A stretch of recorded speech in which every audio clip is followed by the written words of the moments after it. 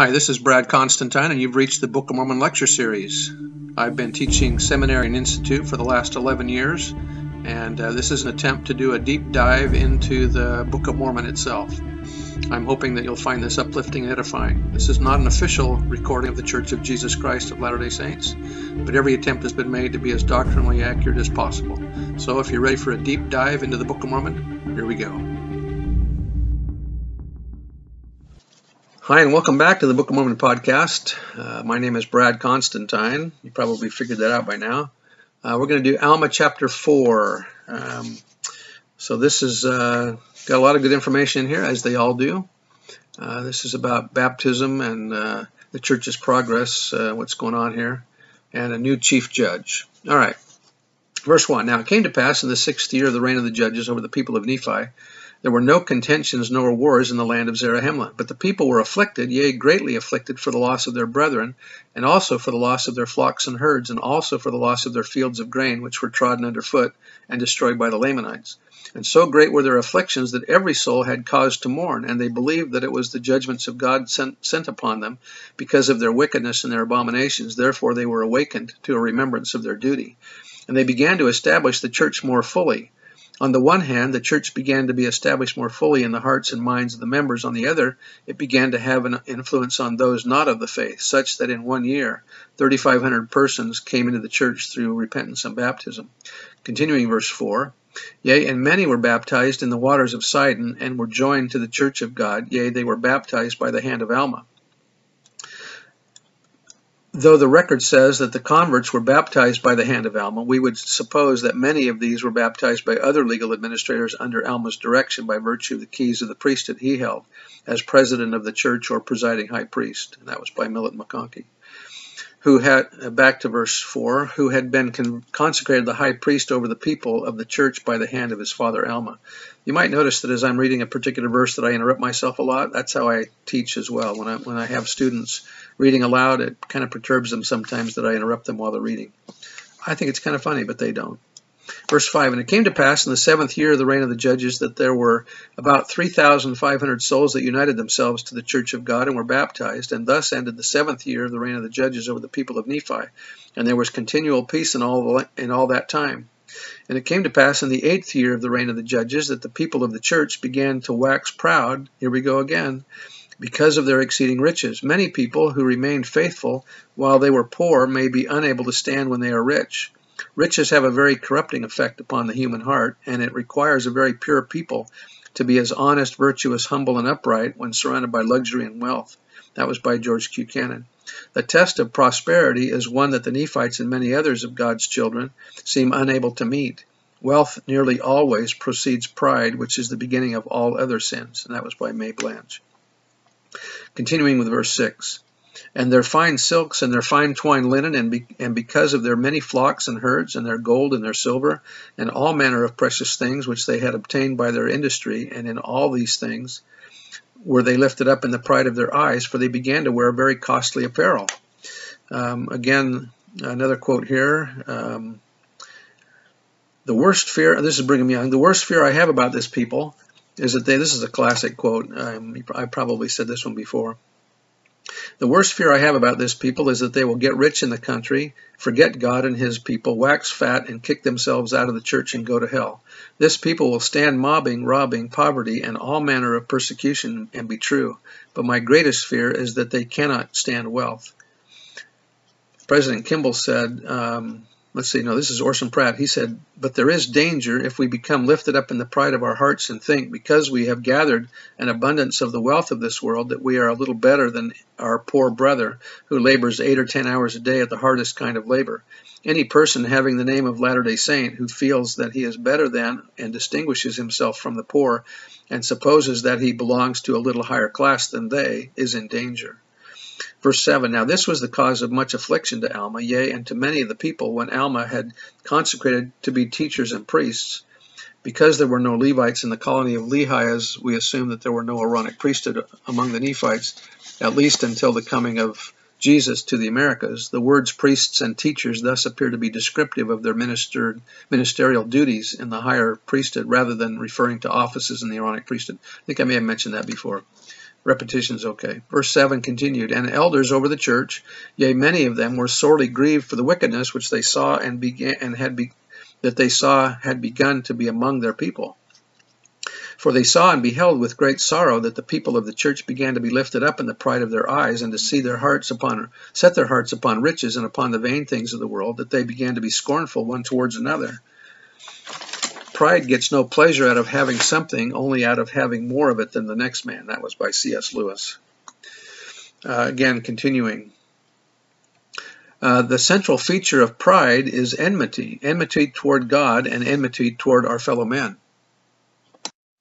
Pride is essentially competitive in nature. We pit our will against God's. In addition, the proud make every man their adversary by pitting their intellects, opinions, works, wealth, talents, or any other worldly measuring device against others. God will have a humble people. Either we can choose to be humble or we can be compelled to be humble. And that was by President Ezra Taft Benson.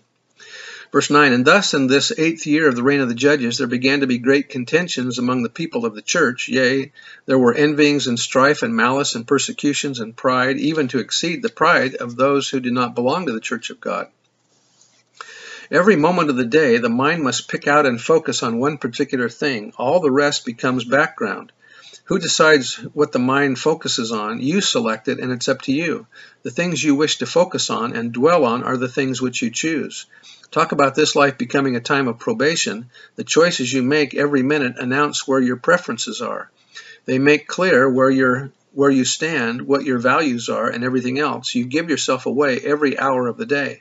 It's marvelous because it goes on right to the end. As Nephi tells us, God prolongs our lives so we will have more chance to repent. That's the great blessing of it. You have to make a choice. It's not just the two ways.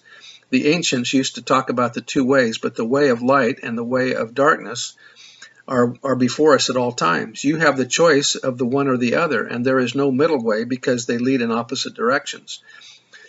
As one person said, the up road and the down road are one. They lead in opposite directions. Being on the up road depends on the way you are facing, whether you are going up or whether you are going down. To be righteous is to be facing up. You may be right at the bottom of the road and a miserable rat.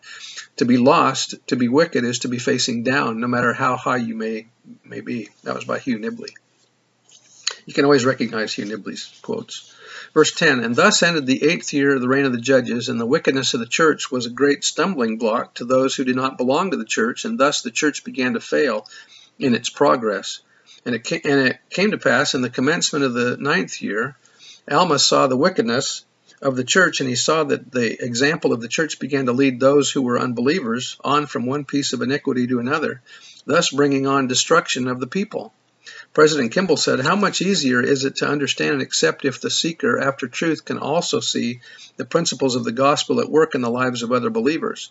No greater service can be given to the missionary calling of this church than to be exemplary in positive Christian virtues in our lives. Verse 12, yea, he saw great inequality among the people, some lifting themselves up with their pride, despising others, turning their backs upon the needy and the naked, and those who were hungry, and those who were athirst, and those who were sick and afflicted. Now this was a great cause for lamentations among the people, while others were abasing themselves, succoring those who stood in need of their succor. Remember that succor means to rescue or to come to the aid of quickly. Such as imparting their substance to the poor and the needy, feeding the hungry, and suffering all manner of afflictions for Christ's sake, who should come according to the spirit of prophecy, looking forward to that day, thus retaining a remission of their sins.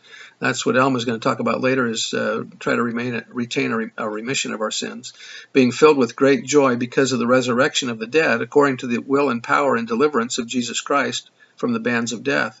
And now it came to pass that Alma, having seen the afflictions of the humble followers of God, and the persecutions which were heaped upon them by the remainder of his people, and seeing all this inequality, began to be very sorrowful. Nevertheless, the Spirit of the Lord did not fail him.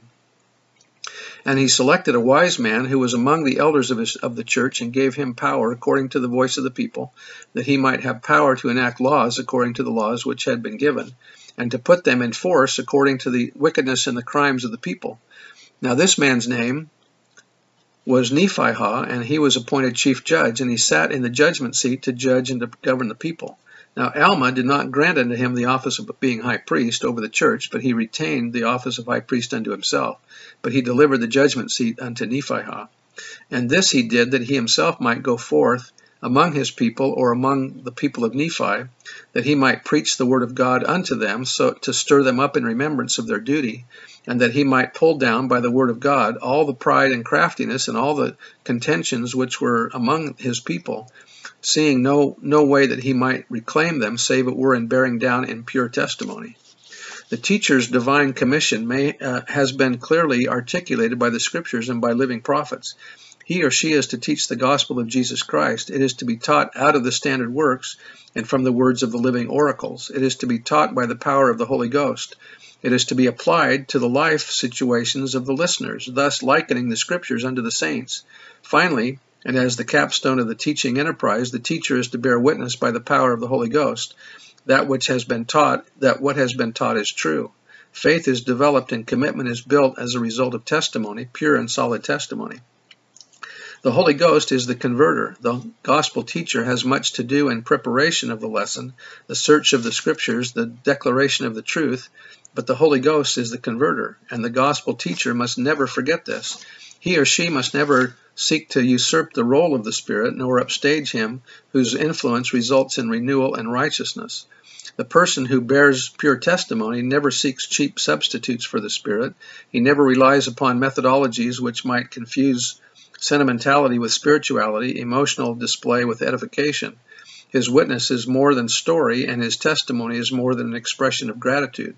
He tries the virtue of the Word of God, trusts in the power of the Scriptures and the words of the prophets to penetrate to the heart of his listeners, and bears witness of his message with sincerity and with soberness. That was by Milton McConkie. Henry B. Eyring said, "Those who have prepared carefully for the fast and testimony meeting won't need to be reminded how to bear a testimony, should they feel impressed to do it in the meeting. They won't give sermons or exhortations or travel reports or try to entertain as they bear witness, because they will have already expressed appreciation to people privately. They will have less need to do it publicly. Neither will they feel a need to use eloquent language nor to go on at length. A testimony is a simple expression of what we feel. The member who has fasted both for the blessing of the poor and for the companionship of the Spirit will be feeling gratitude for the love of God and the certainty of eternal truth. Even a child can feel such things, which may be why sometimes the testimony of a child so moves us, and why our preparation of fasting and prayer produces in us childlike feelings. That preparation for the fast and testimony meeting is a covenant obligation for members of the church." M. Russell Ballard said, "We often hear some members, and especially children, bear their testimonies listing things which they are thankful for, and those are not necessarily the bearing of a testimony. They should be done in family home evenings sometimes." Verse 20, "And thus in the commencement of the 9th year of the reign of the judges over the people of Nephi, Alma delivered up the judgment seat to Nephihah, and confined himself wholly to the high priesthood of the holy order of God," meaning Melchizedek priesthood, "to the testimony of the word according to the spirit of revelation and prophecy. I bear testimony that these things are true, and say that in the name of Jesus Christ. Amen." See you next time.